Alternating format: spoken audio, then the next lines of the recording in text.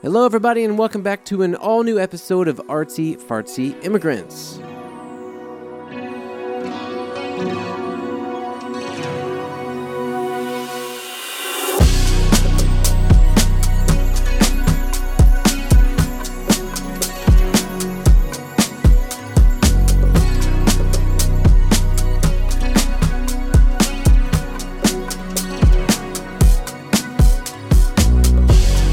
Welcome back, everybody. Welcome back. It's going to be another solo episode this week, and unfortunately, I have to approach this entire episode, or at least the first chunk of it, with a pretty heavy topic, kind of a sombering topic. I usually try to think of what I do, if you can call it professionally, but I try to think of what I do with these, funny videos, or with this podcast in particular. What I try to do with it, or what I aim to do, is to kind of take people away from the ruts of their life, like to take them, to shine a light in the darkness, to kind of, in a sense, give them some hope and an escape, a distraction. I think that's kind of, in a sense, what the goal of any kind of entertainment is. It's to take you on a journey and to give you a story, to give you some experience away from the routines and the struggles of real life. And sadly, I just don't think I can create something like that, at least at the start of this episode. But I also think it's okay because, first off, it's my show. Second of all, I think that's also something that I want to make, or like what I want to, what's the word I'm thinking of? It's something that I want to make as like a concrete staple of my relationship to you guys. Like what I want as like an understanding, like an unspoken agreement, or like a something you can trust in, is that I'm not gonna lie or like fake how I feel when things are just real. I've done episodes of the show before where, of course, I've got things going on in my personal life. I mean, who hasn't taken a phone call with a colleague or with a family member or a friend and kind of just put it on a little bit because it's easier than getting into all the gritty details. And that's kind of the same thing. Like when I have done the show before, of course, when things aren't all sweet and dandy, because it was more important for me in these moments to, like I said before, bring some entertainment to you. But also what I want to hit home, or what's also very important to me, is that I'm honest with you guys, because having this platform and having this opportunity to speak my mind to people who are choosing to listen to it is a kind of a miracle. And I don't understand it, but I'm very grateful for it. And that's what brings me to the first part of this episode today, which, yes, is serious, and yes, isn't so happy. Sorry, excuse me. So, my Aunt Julie. So, let me talk a little bit about her. And I know for my mom listening, she, maybe I'll give like a time code maybe I'll like edit in a time code where you don't have to hear the nitty gritty, since my mom is, in the moment of recording this, like currently experiencing it and has been experiencing it for a long time now. If you want to skip to what I have listed here as like some topic changes towards the end. But my Aunt Julie is the first of three kids on my dad's side. So my dad's the middle child of three. The firstborn was Julie, born such a beautiful woman when she was younger. I mean, the rare amount of photos that I've seen of her as a teenager or in her 20s, just gorgeous, just natural sort of olive brown skin, black hair, and so very full of life and very funny and sarcastic, and I kind of hate to say it because it almost like diminishes all these nice feelings I have about her, but I don't have a lot of memories as a child of her when she wasn't suffering from some kind of addiction issue or suffering in some way. But what I do have a lot of memories of is that not getting in the way of her personality. And now she is unfortunately in a place where that personality cannot exist anymore. And I think that's the hardest thing to see.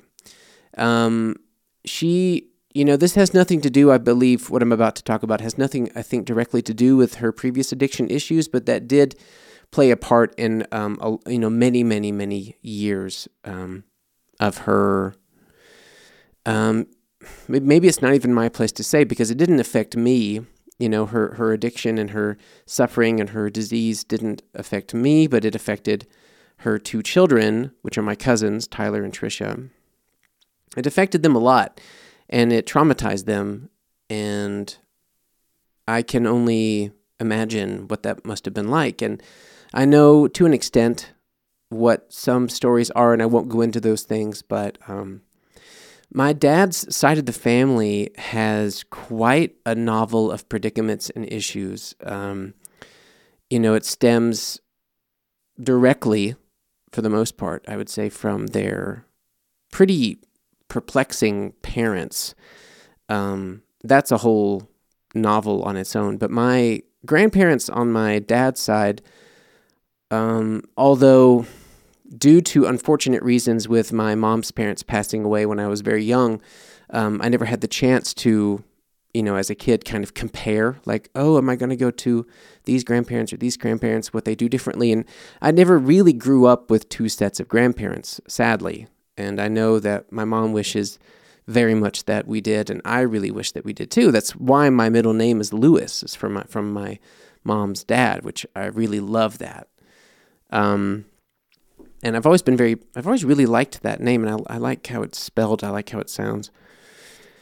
And so I've only ever really known my dad's parents. So when they're your only set of grandparents, you forgive a lot as a kid. You kind of let things go. You don't see everything that they do. And it's only until you're older when, your frontal lobe develops a bit more and you're a bit more aware of your surroundings. And when the parents get a little older, they start getting a little more loose with their tongue, letting stories come out in moments of frustration and reflection, that you start picking up on things and realizing maybe these people that you had an image of as a kid are not so perfect after all. And boy, oh boy, is that the understatement of a lifetime, that my dad's parents were not perfect. They were very far from that. Nobody's perfect, but in very extremely different ways, these two people made a lot of mistakes as parents. And again, that's just a whole different thing. But these three kids of my grandparents, the Princes, all have their own unique problems. And addiction, because I have so much respect and understanding and empathy for addicts, and I'm a big supporter of people seeking that kind of help. And I've talked about it before, but probably one of my greatest heroes in comedy is Matthew Perry. And he was such an inspirational speaker about addiction, and so well thought out, and so wise, and so connected to like the pulse of the disease itself. And I really don't blame my Aunt Julie for her addiction issues when I was younger, because it is a disease. You can only, as Matthew Perry said famously in an interview, you can do so many things to keep yourself from having, in his case, that first drink. Like, you can have your support group, you can have your therapy, you can have your, all these processes and steps that you take, and all the work and the hours and the years you put into it to not have that first drink. That's the extent of the work that you can put into it, and it's hard. But if that first drink happens, the disease, it is an actual disease, and it takes over. So I don't blame my Aunt Julie for those years and what she went through. It is a disease, and I think she just didn't get the help that she maybe needed. Again, my biggest issue with my family in general, and excluding my brother's such a miraculous person that I have so much respect for. I look up to him so much. Excluding my brother, my entire family, I mean, also can't speak too much for my mom's side because we were kind of sheltered from them to an extent, which was weird because my dad was weird. There's so many things. It's a complex story here, but the side of the family that I'm talking about just isn't great at really communicating or facing a problem within the web of the family, like head on. They aren't good about addressing problems they have with each other, problems they have with themselves. They're not good at, communicating openly, empathizing with how other people might feel about choices that they're making, having forethought or some sort of, I don't know how to put it. It's just like it's like they didn't train a certain muscle in learning how to, learning that the quickest solution and the best solution for relationships, especially in family, is to immediately communicate a problem, be open, be honest, and be loving, and then follow up, touch base about things and assume that the other person, wants to know and to all these things. So it's complex, but my dad's side, him and his two sisters, again, he was the middle child, so they have a younger sister. All of them have just the most interestingly diverse and complex problems, which from what I can tell, except for the disease of addiction, which again, Julie being at the age that she was when the OxyContin, what's the big pharma company that was pushing that so hard? Purdue Pharma, when they started pushing that, was exactly at the age when she was going to the doctor for some pain she was having, I think, in her back. And she was prescribed the wrong thing so that people could make money. And that's not, and the thing is, I'm talking too much about that. It's not, that's a big part of my identifying memories of Julie, is her addiction. But I want to make it very clear that what I will always remember her for the most, what I will miss the most, is her personality. Because regardless of whatever I was told about her or whatever I saw myself in those later years, she was so funny and so sharp and so loving, and her and her daughter Trisha would have these quips that were just so sharp and so, I don't know, so funny. I don't know how else to say it, just so funny. She was just so funny. And all of my dad and his two sisters, all three of them developed their own individual skills in being funny. And I'm sure that is where I developed my need for that attention to be the funny person, or the interest in being funny, or part of that. At these family Christmases we had, those three, Julie, my dad, and the youngest, Jennifer, were all so funny, and they were so sarcastic and so sharp, and sometimes mean, sure.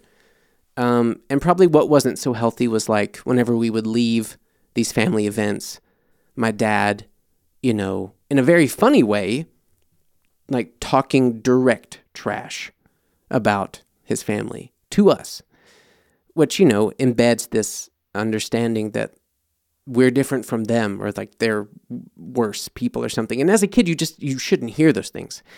So again, that's just all forgivable things. He just wasn't taught right, And anyway, I say all this to basically paint the picture of this family, this complicated family with complicated problems, everybody having complicated, long-lasting, deeply embedded, mental and emotional health issues from their, very abusive father and emotionally detached mother and all these things. So, again, very long story. Point is, Julie, I think it was very early this year or just late last year, but I think it was even just this year.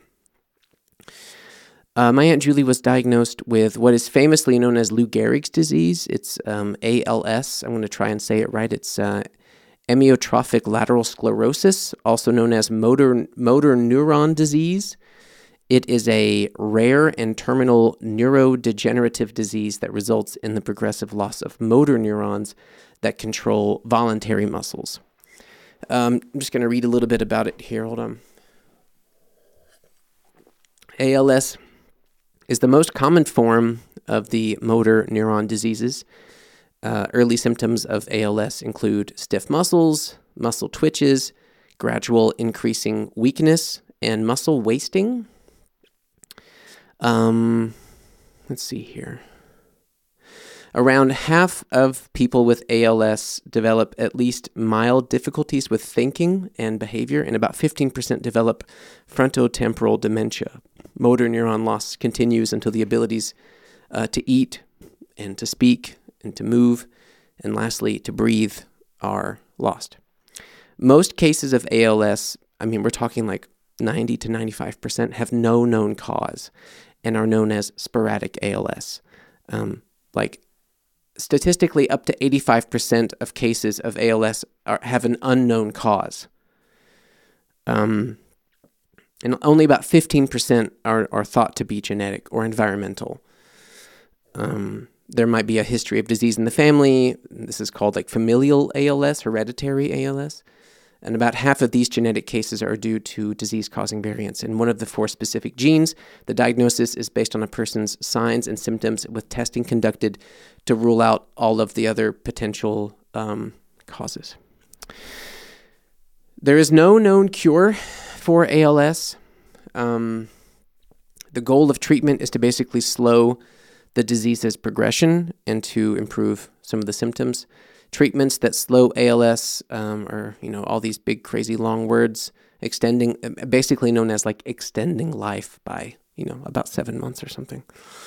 Mechanical ventilation or what's known as invasive ventilation may result in improved quality, but it does not stop the progression. And eventually, if needed, you'll probably have to get a feeding tube to maintain your weight and nutrition. And death is usually caused by respiratory failure. The disease can affect people of any age, but usually starts around the age of 60. Julie, I believe, is something like 64, 65, maybe older. The average survival from onset to death is 2 to 4 years. The average survival length. So death is imminent. There is no escaping it once you're diagnosed. And the survival length is 2 to 4 years, but this can vary. Sometimes, around 10% can survive longer than 10 years. All of this comes to basically say Julie, I believe early this year, was diagnosed with ALS, and I think it could be today. It could be tomorrow, but I'm pretty sure this week my Aunt Julie's going to die. And that's a really crazy thing to know. I remember when my Aunt Julie died. When my Aunt Anne died. Not that long ago. And that's my mother's wonderful sister. And that came as a shock. That was kind of an overnight text thing that when I woke up in the morning, Ify told me. And that was, that was tough. Toughest on my mom, of course. That was her best friend since she was born. Ann was 16 years older than my mom, so she was like a babysitter as soon as mom was born. Can you believe that? It's crazy. And again, I really, the thing is, it feels weird to have all this attachment and sadness about it when really, or I don't know, maybe I'm being too self-critical, but I wasn't as close with Julie as I was with Ann, and I really wasn't that close with Ann after I moved out of Mississippi. But there's something about those childhood relationships you build with family that just stick with you. And knowing how vibrant I always found Julie, it's really hard to watch her suffer from a disease that has no cure and no known cause and literally just breaks down your body like a cruel punishment. Now, I really wouldn't wish this disease on anybody. The last time I saw her was earlier this year. I visited family in Tennessee back in March, I believe, March or April. And it was already tough to see her because she needed constant help to move around.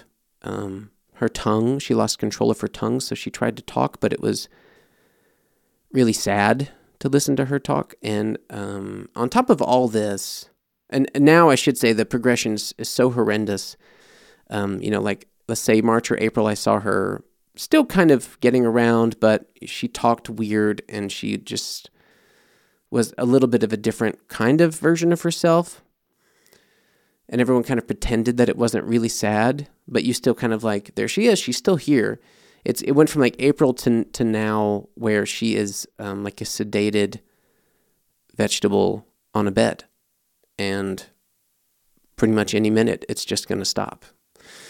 And I think it's going to be a relief for her family in a sense, but also on top of all this, what's I think maybe been the hardest for everybody is that Julie, it's probably due to the deterioration of her ability to understand things, or like her greater understanding, like her greater self-awareness, I think, or her like deduction skills have been so deteriorated over time that she just even like to the last minutes, of her abilities to communicate and everything, she never believed the diagnosis. And I think that must have been the hardest thing for everybody, is to see her wasting away and to try, in a sense, to offer some kind of ease, or just like lending an ear or some sort of shoulder for her to cry on, to digest this diagnosis.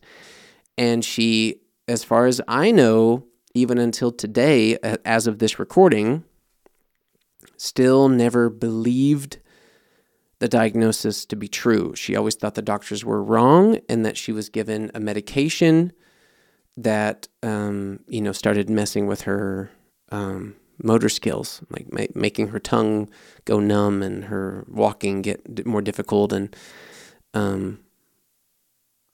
that makes it kind of harder as well, because you almost kind of like need them to understand what's going on, so that you don't want them to die in mystery or to die in confusion.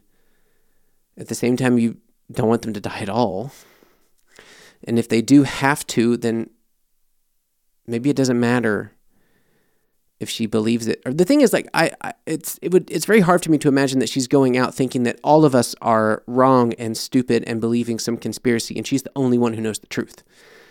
How terrifying would that be if you're the only one in your whole family and all your friends or whatever that believe something else, and they're trying to tell you like, no, it's this, and you believe so much wholeheartedly that it's something else. I don't know how much of it is her maybe trying to like deny this because it's such an extremely life-ending, horrific, traumatizing diagnosis. Could be. But I also think it's probably just because it's so. I also think it's just because her brain just isn't capable of doing it. I don't know. I'm just denial. It's just denial, So yes. So probably by the next recording of this podcast, Julie will have passed on. I've reached out to my cousins. I heard back from Trisha. Tyler, I haven't heard back yet, but I can't imagine what they're going through. I mean, this is their mom, and given her issues in the past with how they were raised and everything, I think it's a really complicated thing for them to experience. Particularly Tyler in a way, because I think Trisha, ever since she had kids, has found a sort of an outlet, or a door has opened in her that's so much more loving and forgiving than I ever thought her to be when we were younger. But I haven't seen Tyler physically in person in years, which is so sad. But he moved to St. Louis, and he has a family now, and I don't know what he's going through, what he thinks about all this. When she was diagnosed, I spoke with him a bit, and he was, grateful for me reaching out, and he seemed honest and like, yeah, it's really tough, but let's see what happens kind of thing. But, it was very short exchange, and I'd love to see him and just give him a hug and just say man, I'm so sorry that this is how this ends. Their dad is still around as well, and I think he was also a bit in denial from what I understand. I don't know if this is, I think he wanted her home also, now she's in hospice care, which personally I think is probably best. I don't know how expensive it's going to be in the end, but, she couldn't walk, she couldn't go to the bathroom. My mom went and stayed for 2 weeks, I think, at her house, and she had to communicate everything by text. She just wanted to sit on a chair on the porch and just hold. She couldn't even smoke, but she just wanted to hold a cigarette all day long. So she would just hold these lit cigarettes until they burned out all day long. And it's just, I'm almost glad that I don't have to see it, because I don't think I could handle it.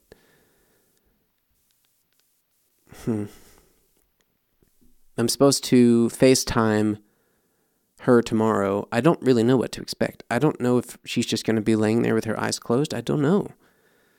My brother's been amazing through all of this, keeping me updated, offering things like the FaceTime. And, they're all there now. My dad's there, and I really hope my dad, because he has such animosity towards his family, I really hope that he left her with some sort of words of love, because it's the last time he's ever going to see her. I mean, if there's no better time to let go of personal feelings about how their relationship hasn't been, over the past 20 years or more, what better time than on the actual deathbed, So I really, if you know anybody or are connected to anybody who's been diagnosed with ALS, I'm really sorry. And it's not easy. I think it's really disgusting to even have this thought, but I almost feel like I'm almost lucky that it's a member of my family that I haven't been in close contact with in such a long time, because I think if it was someone who I'm still very close with, I think I would just crumble. I already feel kind of on the edge of emotional, crumbling. I feel so close to the edge of falling apart now, just thinking about it and thinking about seeing her and having all this memory of how great she was as a kid. But that side of the family, no one talks, no one visits, everything fell apart, after my grandparents died. Nobody, my dad's youngest sister, Jennifer, she was a thief and a liar and a crook, and she disappeared. She does her own thing. Julie was always, bedridden in hospitals, just pretty incapable of kind of doing a lot on her own. Just, kind of spiraling, and my dad doesn't deal with it. He doesn't visit. He doesn't go by and see them. He doesn't call them. There's no relationship. And it's really sad to see that. And it makes me so happy that I have my brother. And it scares me to think about like my parents or my brother passing away. And I can only kind of like beg to myself, like beg to God that it's like a peaceful sleep.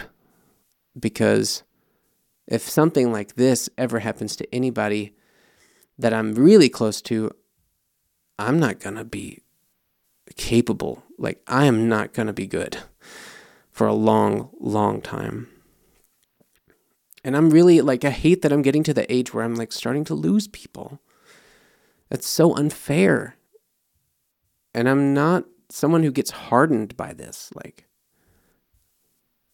you know, when we lost Anne, oh, dude, that I broke. And I hadn't spoken to her very much at all over the years. You know, maybe one phone call or something, or seeing her casually at somewhere in Mississippi when I would visit. But she was so happy to see me, and it was so sweet. And she would send me all these letters, like with newspaper clippings and like things from the Bible. And yeah, maybe I thought she was a little crazy, but she was so caring. She was so sweet. It was only out of a place of love and like protection, you know. And with Julie, I didn't have that same relationship, but I see this kind of like this like lost potential in her. Like, what a cool aunt she could have continued to be. What if she had, you know, gotten out of this rut with her medications? What if she had like turned her life around and, you know, been more present and like rebuilt her relationships with her kids and maybe traveled a bit more with them? What if she had done this? What if she had done that? And it's just sad to see like that there is no more chance for that, and that this is how someone you had such a great, you know, like I always looked forward to seeing her, and that's how it ends. It's just kind of the slap in the face of like, dude, life is so not fair, and it's like this vicious thing. It's just this very, very vicious thing. So you gotta get in those special moments with your close people while you can. And that's if any positive thing can be taken away from this horrible turn of events, it should be that, I suppose. That it should be a reminder that everything goes very fast, and that stuff like this is random. It just happens, and then she's diagnosed and dead within a year, you know. And it should be a reminder to drink in these special things and to leave a great memory with your family, you know. Yeah. Well, I don't think it makes any sense to try to spin this episode into different topics or to try and be funny. I think I would just be forcing it, because I have some things written down here, but it feels like fake to try and like switch the knob and go into something goofy. It's a real thing, and I think everybody can relate to something like this, you know, in some way. But for anybody who is listening to this, you don't have to worry about me. I don't want it to sound like I'm just being very vulnerable with you and being open and honest with you, because that's at the beginning of the episode. That's what I wanted to make like very clear, is that I'm always going to be honest, and I'm very grateful for everyone who spends the time to listen to this. I'm sorry that it wasn't, you know, an escape this time around, but maybe it helps you reflect on if you're having a small fight with your wife or husband or something, or if you're annoyed with your kids, or, you know, you're planning Christmas trips with that annoying cousin in your family or something. Maybe it helps somehow just reflect and calm things down, that it's just so fast and it's so can be just taken away, but like one day to the next. So yeah, maybe it serves as a good purpose for that. But sorry it wasn't a funny episode, but I needed to get that off my chest. And most importantly, you don't have to worry about me. I don't want any messages saying, are you going to be okay or something. Like, I'm communicating a lot with my brother right now, and I talked to my mom a lot today, and everything's going to be fine. It's tough, and it's a part of life, unfortunately. It's a way of exiting this experience that we know as life in one of the worst ways, which just makes it so tough. It's just so unfair. But I'm grateful that it's serving as an example of, like I said, like a reminder to enjoy these small things of being in the moment with people that you love. Yeah, guys, you know the drill. I'm going to wrap things up. I'm not going to do my normal shtick here. It would be too false. It would be super lame to do my usual end of the episode shtick here. So I'll just say thank you for listening, and I hope you have a wonderful, beautiful day. If you have a partner, or you haven't called your mom in a while, or you have some kids at home or something, give them a big kiss, give them a big hug, tell them that you love them, and thank you for listening. I love you guys. And I'll be back next week. Look out, baby, the saints are coming through. And it's all over now, baby blue. Artsy Fartsy Immigrants, ein Podcast von John Prince und Moritz Batscheider, produziert für M94.5.